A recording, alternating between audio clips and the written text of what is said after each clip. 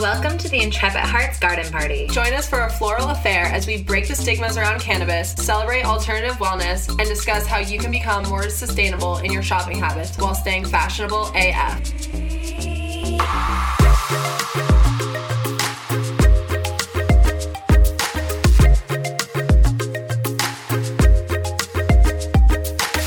Grab your tea, tequila, or toke and join the garden party.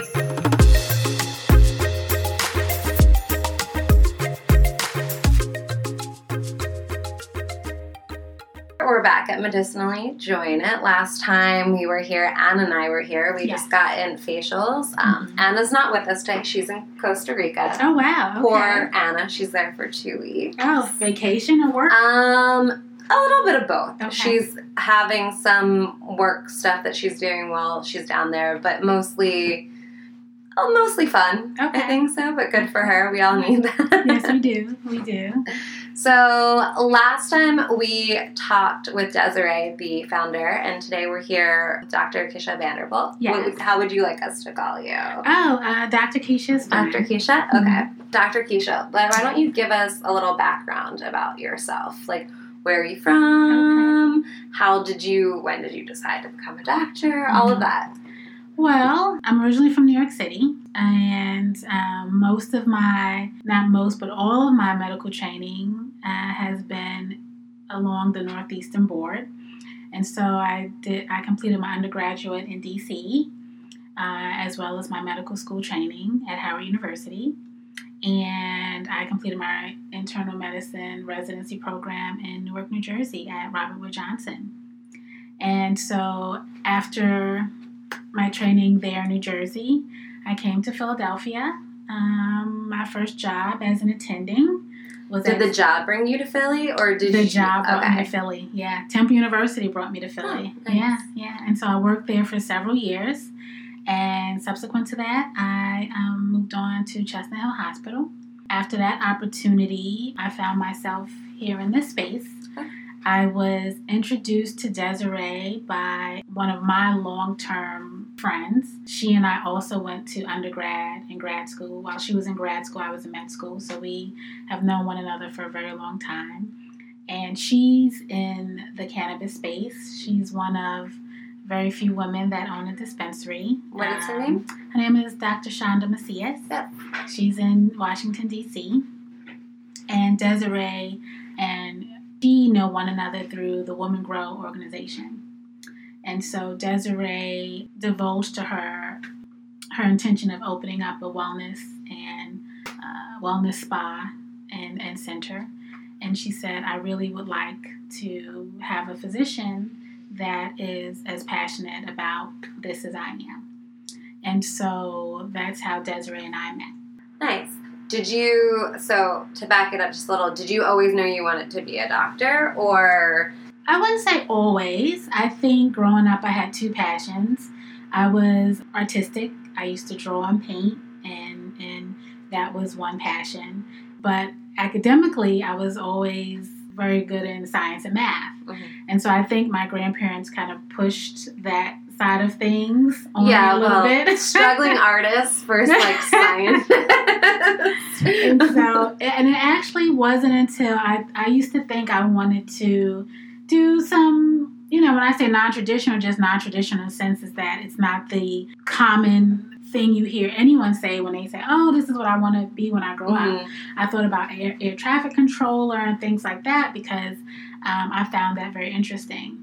But when my grandfather became ill, he and I were very close. I loved him very dearly. He and my grandmother raised me, and so I look at them and they are my parents, although they're my grandparents. Yeah. And so when he became ill, I was very affected by that, negatively and positively. When I would say positively is that, well, I'll first say negatively in the sense that I felt that although the doctors knew what they were doing and were probably very competent, there was some lacking in what I thought, or at least what I felt at that time, some level of understanding for what the family was going through and compassion. The way I viewed that positively was, I said, well, I can do both.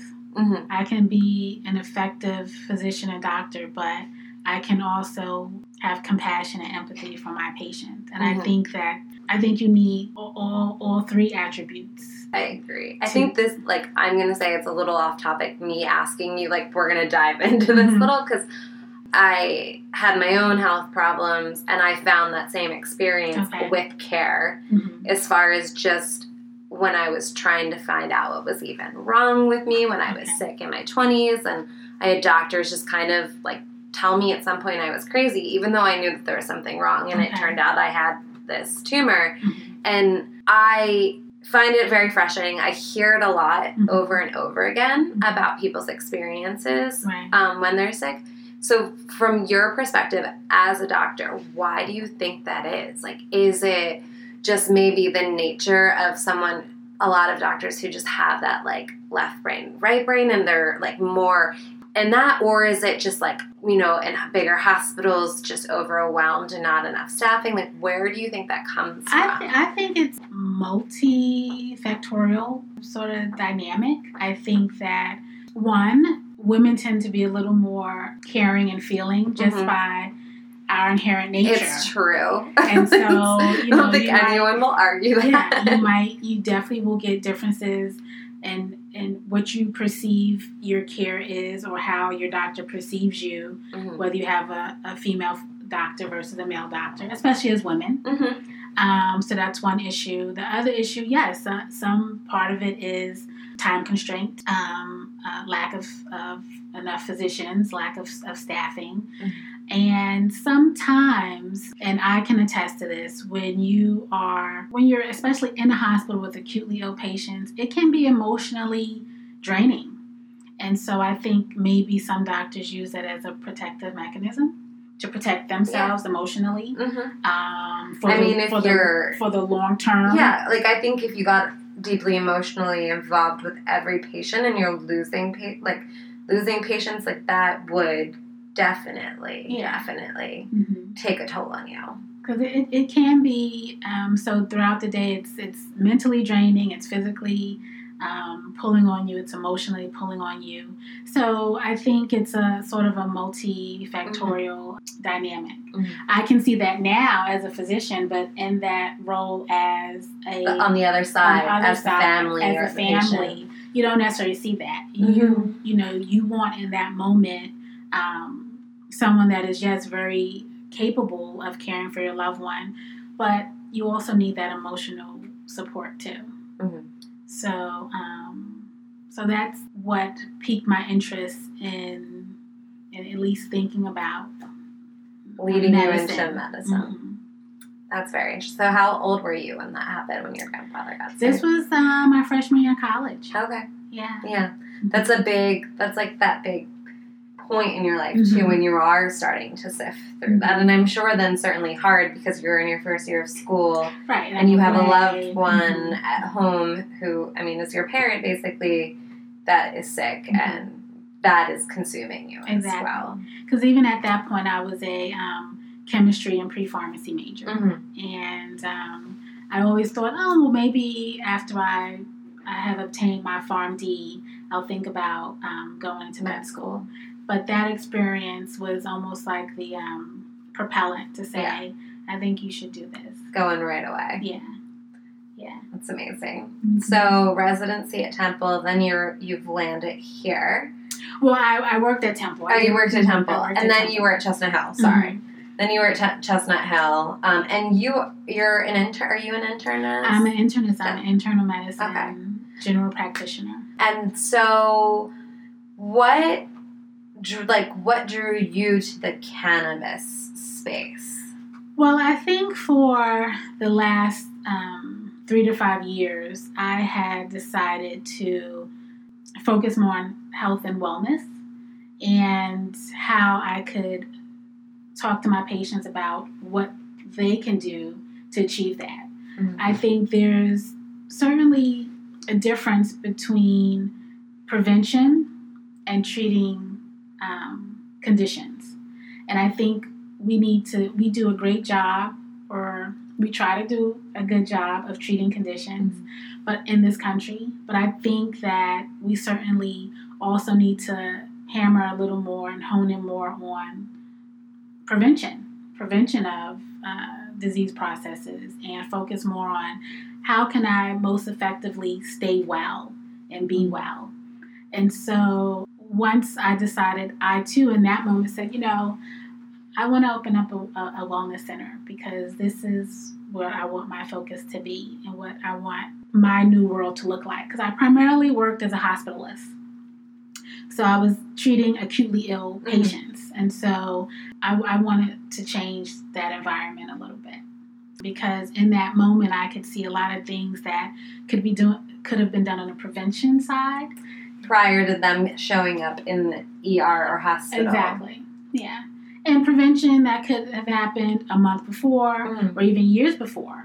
Because, the things that we do to our bodies and happens over time. And so, I talked to my patients a little bit about these things in the hospital, but I felt like I could be a little more effective in an office sort of setting and practice. And so Love then came on the scene, and I said, well, I'm going to wait until we get settled and move back. He's from North Carolina. And is this your husband? This is my husband. And he unequivocally wants to move back to North Carolina. And so I said, well, I will wait until we make that move to open up this practice the way I see it. And at this point in time, were you thinking about cannabis at all? Or you were just starting to think about making that switch from hospital to having your own practice? At that time, just thinking about making the switch. And then I was invited to go to a Women Grow Summit in Colorado. And that opened my mind to what cannabis was, what cannabis could be. Because physicians, even today, I completed my residency training in 2006, which isn't that long ago, but it's at least over a decade ago.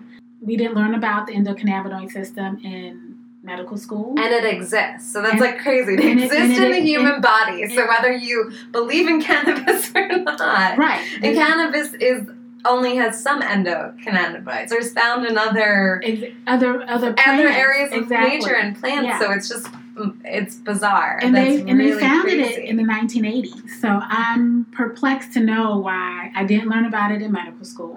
I didn't learn about it in residency.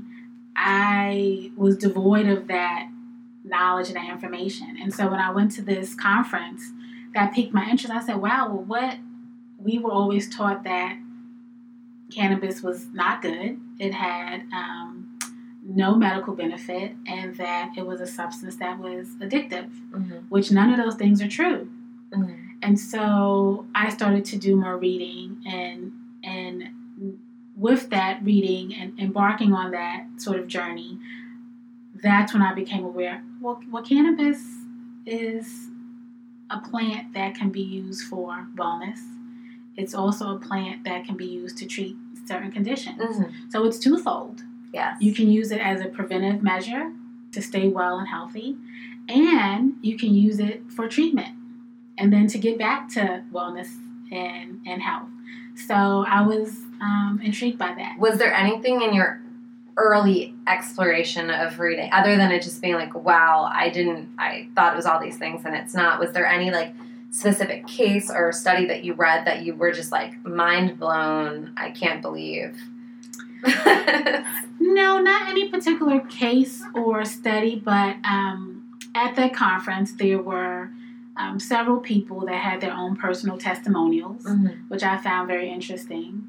And once I started to do a little more research and learn and read different papers and studies, it was becoming clearly evident to me that this was something that a lot of my patients could benefit from. And especially since in the hospital I had several patients, mostly patients with cancer, ask me about marijuana at that time. And at that time we were not medical. We did not have it in the state. When you went to the summit, when did you go to the summit? Was it already legalized? It wasn't. Okay. It was before that. Yeah. I think so. In Pennsylvania, we went legal, or I should say, we started the medical program in 2016. I believe that conference was either 2014, 2015, somewhere around so right before. Mm-hmm. And so I would tell my patients, I can't have this conversation with you, but if you think that's something that will help you, you have to make that choice for yourself. Mm-hmm.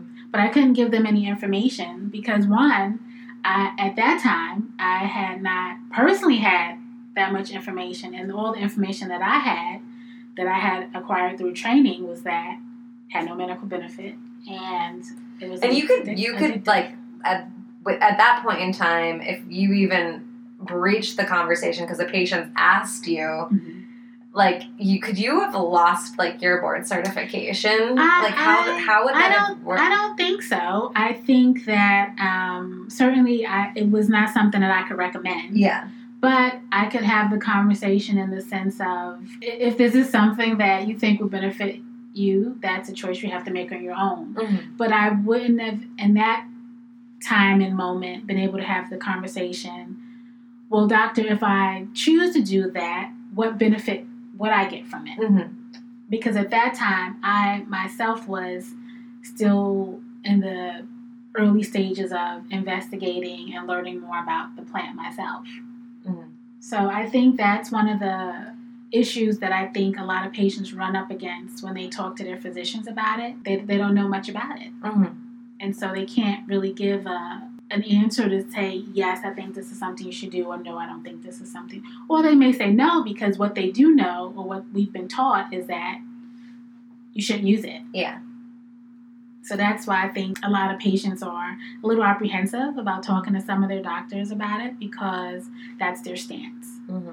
Although we are medical. We've been medical for almost 3 years now. Yeah. Which is counterintuitive. Mm-hmm. Your state has said you can use this plant in a medical way, mm-hmm. but your doctors are still saying, no, I don't agree with it. Or I don't think you should do it. Mm-hmm. So that doesn't go together. Yeah, it doesn't match. It doesn't match. Mm-mm. It's counterintuitive. Mm-hmm. So patients are thinking... It leaves a lot of people confused. It leaves a lot of people confused. Well, if the state is telling me I can do it, but my doctors aren't on board with it, what can I do? But then I know that there's some doctors out there that do. Right. Then what do they do?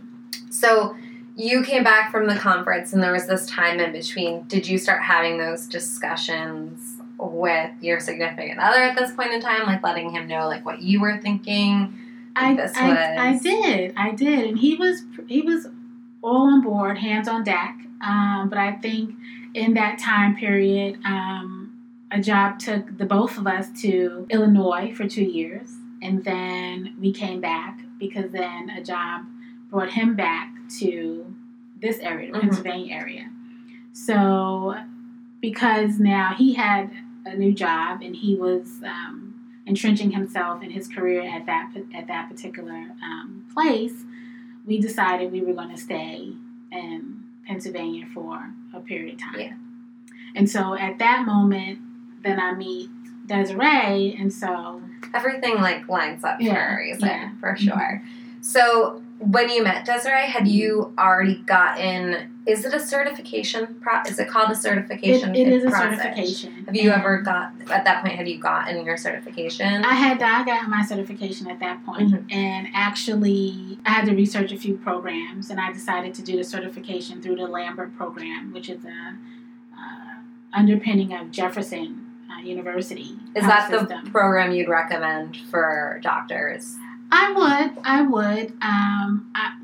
I think most doctors will feel some sense of security knowing that it's you're obtaining your certification from Jefferson, which is a major health institution in widely recognized in Philadelphia, and in the state of Pennsylvania, and in the country. And so I felt that the program was well put together. They talked about a lot of different things, positive effects of cannabis, potential side effects of cannabis, how the program in the state works. And so I think it was a pretty inclusive program. But what I will say, it's only 4 hours. Mm-hmm. And so even though you undergo this certification training, you still have to do more. Yeah. Because it briefly talks about strain alignment and things of that nature. But you really have to then go out and do more research on how you're going to treat different conditions in your office, in your space. Yeah. It's still, even though that's like, it's still a little mind-blowing to me that that's it, like 4 hours. It's like when I hear about, even just in like med school, like you didn't hear about the endocannabinoid like system. Mm-hmm. I always hear that crazy statistic about like how much nutritional training you get in med school. Yeah. It's like non-existent, and you're just like, it's so huge. Mm-hmm. And I fear that there are still a lot of doctors who just go and get the certification and not with the best intentions. And I told you this firsthand, Mm-hmm. going to a doctor who I could immediately tell had no like, he clearly got a certification, but he didn't even believe in its benefits. And I could tell that within like the first 5 minutes of conversation. And it was really disheartening. And I'm like, well, there's people who really need this medicine. And if they go to a doctor who's not educated, who knows if they can really get the full benefits? Right. Because it's just like any other medicine. We have to help our patients use the medicine. Mm-hmm. It's no different than if a patient comes to me. Well, it's different in the sense that it's a plant. But if a patient comes to me and they have diabetes, and I say, well, this is certainly a condition we need to treat. Yeah. These are our options. I want to start you on this medicine, but I'm going to start this dose. Mm-hmm. And we are going to see how your body responds to it. The patient comes back and tells me, well, this medicine you gave me nausea, gave me diarrhea, gave me abdominal cramping. Mm-hmm. I can't do this. I work during the day. I can't, be at work and have to urgently go to the bathroom if I'm in a meeting. There's all sorts of things because it's not in a vacuum. So anything anyone puts in their body, the way it impacts their daily life, their quality of life, you have to take those things into consideration. So it was no different. And so similar with cannabis, everyone's body is different. Everyone's body will respond differently to different strains or different varieties. And we have to be open and willing and aggressive to go and get the information for ourselves to be able to help our patients use the medicine. Mm-hmm. And I think of it as being like, especially if you've never even had any experience, if you don't know what you're doing, you go to a doctor, they don't give you real guidance, you go to a dispensary, and there's people at the dispensaries to help, but if you don't happen to have a good consultation, it's like going into a drugstore and having like a bunch of antibiotics in front of you. Right. At all different dosages. And you have something, but you're like, which antibiotic am I supposed to take? Which dosage am I supposed to? You don't know because there's no guidance. Right.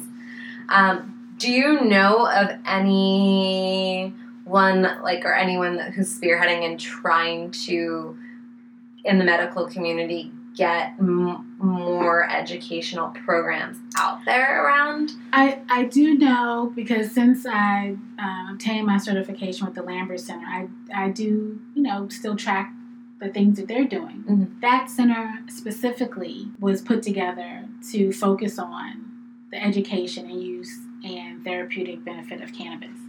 That's their whole focus.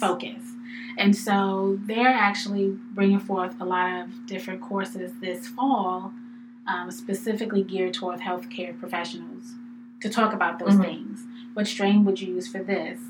What chemical profile of the plant works best for this? But that's the challenge.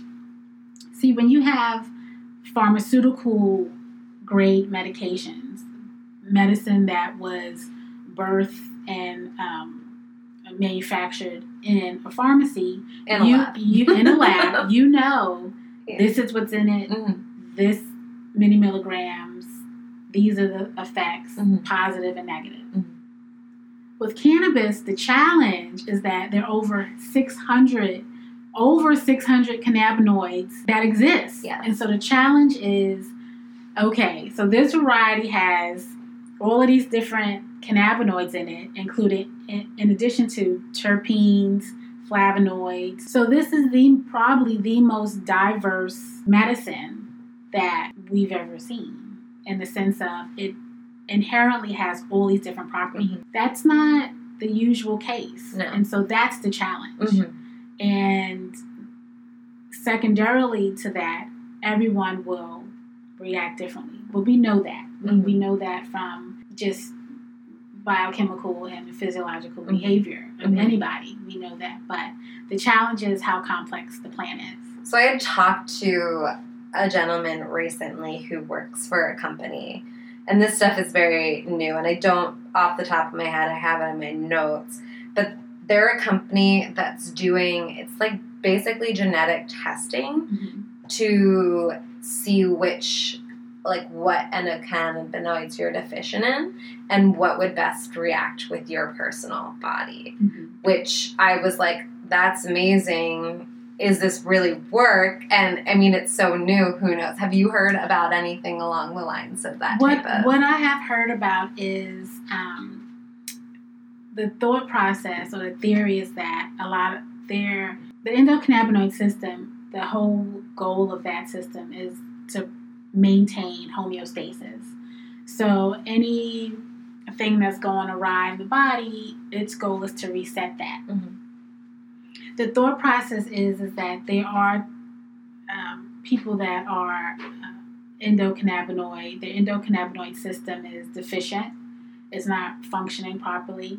And so what your friend is doing is very similar to what they have tried to do for conditions like depression, or they think there's not enough serotonin being made. Mm-hmm. And so the thought is, well, we're going to give you something a medicine that can increase Mm-hmm. or decrease the way your body breaks down serotonin.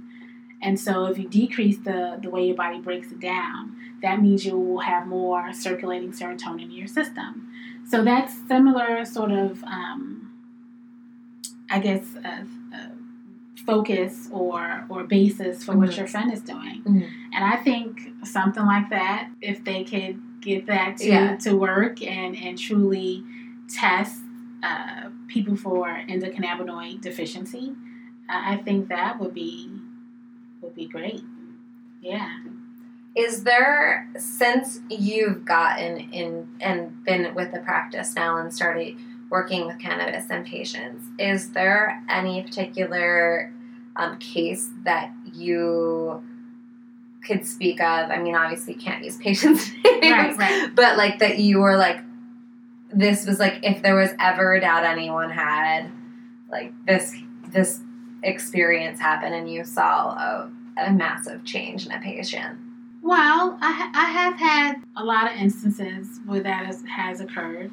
I had one patient who had a lot of arthritis and arthritides and a lot of pain issues. Mm-hmm. And that particular patient was on a multitude of medications to treat the pain and had undergone a multitude of different treatments, injection, therapy, even electric stimulation, and without good effect. And it was a major issue on a day-to-day basis. The patient said, I just need some relief. I can't. And were they on like any opioids or they were on everything? They were on opioids, and they really didn't want to be on opioids. And they really had decided, I only use this for extreme pain when I really can't take it because I really don't want to take opioids. And so once they started participating in the cannabis program, on a follow-up visit, they came into the office and they were smiling. They said, I can't believe I've had some near pain-free days off of opioids. And they said, this has been a blessing to me because they said they were just out of options. Mm-hmm. They felt like they had nowhere to turn to. From a personal, perspective and not as a doctor, that to me has, especially since our country and this area in Philadelphia is experiencing the epidemic of opioid overdosing and the fentanyl and all of that, everything. And it's to me one of the hugest solves to this problem. Like, I mean, to help people get off of addictive, what we know is an addictive substance. And I've watched personally people who I would never in a million years imagine would get hooked on, not just they got hooked to the pain medicine, but then from coming off of a surgery, but then when it went away, they turned to like heroin, which, I mean, these are people who, again, like they were probably the straightest people I knew growing up, and the last person in the world you would imagine ending in their life ending in an overdose like that. And I just am like, what could have happened if we were able to give them something else? I think it will. So in pain management, there's a step-up sort of pain management process. You start with things that are relatively innocuous. I mean, everything can have a side effect and overuse, but Tylenol, and then over-the-counter medicines like Motrin and Naproxen, and then other anti-inflammatories like Toradol. And then after that is opioids. I think, and my hope is that with the research that they're starting to do in this country, but it's still limited because it's still a Schedule 1. Can still considered a Schedule 1 drug. And so there's a lot of red tape around whether or not you can really do research on it, right? So that's one thing that we have to overcome. But my hope is that in the step-up process, instead of opioids being the next line above anti-inflammatories and things of that, cannabis may even be at step 2 along with anti-inflammatories, because cannabis is an anti-inflammatory in addition to an analgesic or pain reducing medicine. So that is where I see things going in the next 5 to 10 years. That's my hope. But even as we stand here today and we are medical state, you still can't use cannabis in the hospital.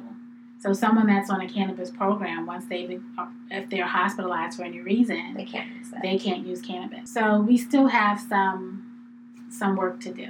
What advice would you give to someone if they're thinking about joining the medical program, but they're not sure if it's necessary, they're not sure if they could just be using a isolate like CBD?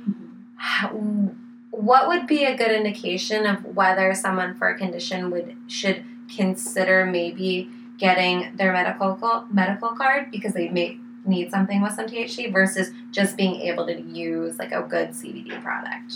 Well, it really depends on the condition. And a lot of people can be treated solely with a CBD product. The conditions that really need more of or at least some THC tend to be severe chronic pain, and a lot of the patients may have. But there are a good number of conditions that could be treated solely with a full spectrum CBD, such as anxiety, insomnia, issues with depression. So those conditions, you could certainly get some relief and some pain. So you could get some relief. But I think someone that has been on opioids or high doses of pain medicines, although they're different systems that they work on and different receptors, I think those patients may need to investigate a little THC. When someone starts to just get in shopping for CBD or wants to take it for the first time, do you recommend sublingual drops versus a tincture versus a rub? I mean, a rub, obviously, a topical is going to be more for muscle inflammation, or even how to start out and figure out milligrams. Anna and I just recently had a conversation, and it was mentioned in the interview. They were talking about, well, actually, you can take too much CBD and not that it will be an overdose. It'll actually just render it less effective. Have you found any readings on that or heard of anything to that effect? I haven't found any readings on taking too much CBD. To be quite honest, that would be something I would have to look into and research. I haven't heard any readings of it, and I always tell all of my patients to start low and slow. Yes, that was their advice too. You start low and slow. You start low and slow.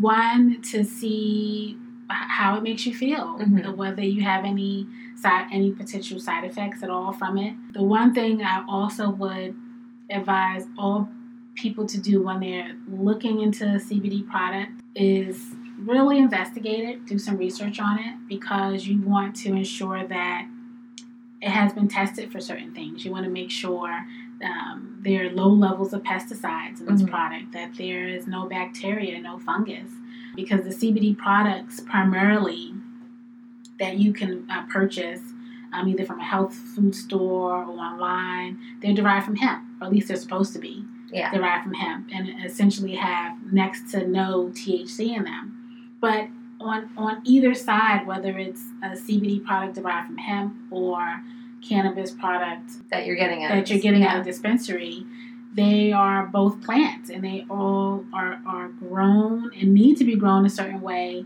needed to be tended to a certain way. And so you want to make sure that whatever you're taking and ingesting has been is a reputable product. That makes perfect sense to me.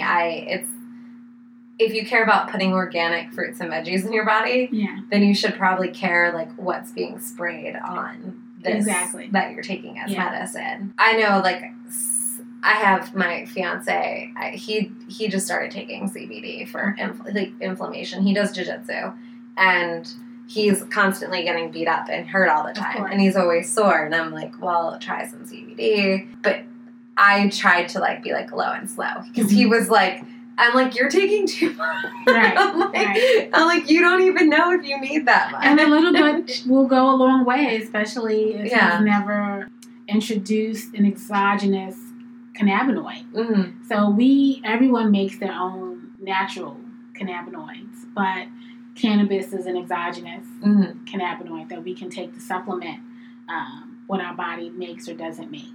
So, yes, he may not even need that much. I know. I just like laugh at him, because he's that type of person. When he decides to like go all in on something, I'm like, that's too much. Right. I introduced him to hemp seeds, and the amount of hemp seeds that he consumes now, because he's like, it's like great source of protein, and I'm like, it is a great source of protein. You don't need to eat a half a cup, to a cup every day though. You can eat like 2 tablespoons. Yeah. What about some good advice as far as like patients seeking out a dispensary? Like, what should a patient look for when they go into a dispensary? Or is there any questions that you advise patients to ask when they go to a dispensary for the first time? Well, what I would say is, in the state of Pennsylvania, and not all states have mandated this, is that there is either a pharmacist or a physician in each dispensary. And they should really be the first stop in the dispensary, so that it doesn't become exceedingly overwhelming, that experience. And so the purpose of sitting down with either one of those two people is to talk about what your goals are, meaning, are you seeking pain relief? Are you seeking relief for anxiety? Are you seeking relief from muscle spasms? Are you seeking relief because you have a seizure disorder? So having that initial conversation, I think, will be very settling to someone. So if the consult is offered, take the consult. If the consult is offered, take the consult, because that would at least give you, especially for someone that has never consumed cannabis in any shape or form, that will be somewhat of an introduction to the plant and an introduction to that dispensary. Because then they can come to you and say, these particular products will work well for these things that you are seeking to have improvement on. And so I think that will be something that people can appreciate and not make the experience overwhelming. Exactly. Yeah. Because that's what I would like. It is overwhelming. Because you walk in there and they have a multitude of different products from different growers and processors. And then strains. So you don't know, should I use a patch? Should I use a topical cream or lotion? Should I vape it? Should I use the flower? Should I use a tincture? And so they will be able to at least give you some guidance on that. And then what type, what product, what strain, what variety. And then would you say, because I know you gave me this advice, that's like keeping a journal, right? Yes, I would say write down a journal, keep a journal, and say, well, these are the products I have. These are the conditions or the issues that I'm aiming to get relief with each one. How does it make me feel? Does it work for me? Does it not work for me? Mm-hmm. And that way you can kind of eliminate things that don't work, and you don't need to buy those another time or again. And if something doesn't work, that's a telltale sign of what sort of chemical profile doesn't work for you. So you could go look.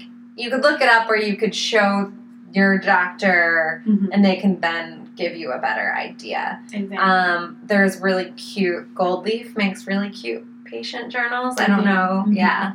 So that's always a source. And then I've seen in some of the dispensaries they sell not Gold Leafs, but they will have like their own version of the patient journal. Well, I could sit here and talk to you all day. Yeah. I have a zillion other questions I could go into. Okay. But we both have to get going. Yes. So I'm sure there'll be more. It was great having you. Thank you for taking the time. Well, thank you for coming in. Are you on social media? I am. Our Medicinally Jointed is on social media. But you don't, not a personal? I'm working on it. You're working on it. Okay. Well, when that happens, we'll re-update. Okay. For you on. Yeah. All right. Thank you so much. Thank you.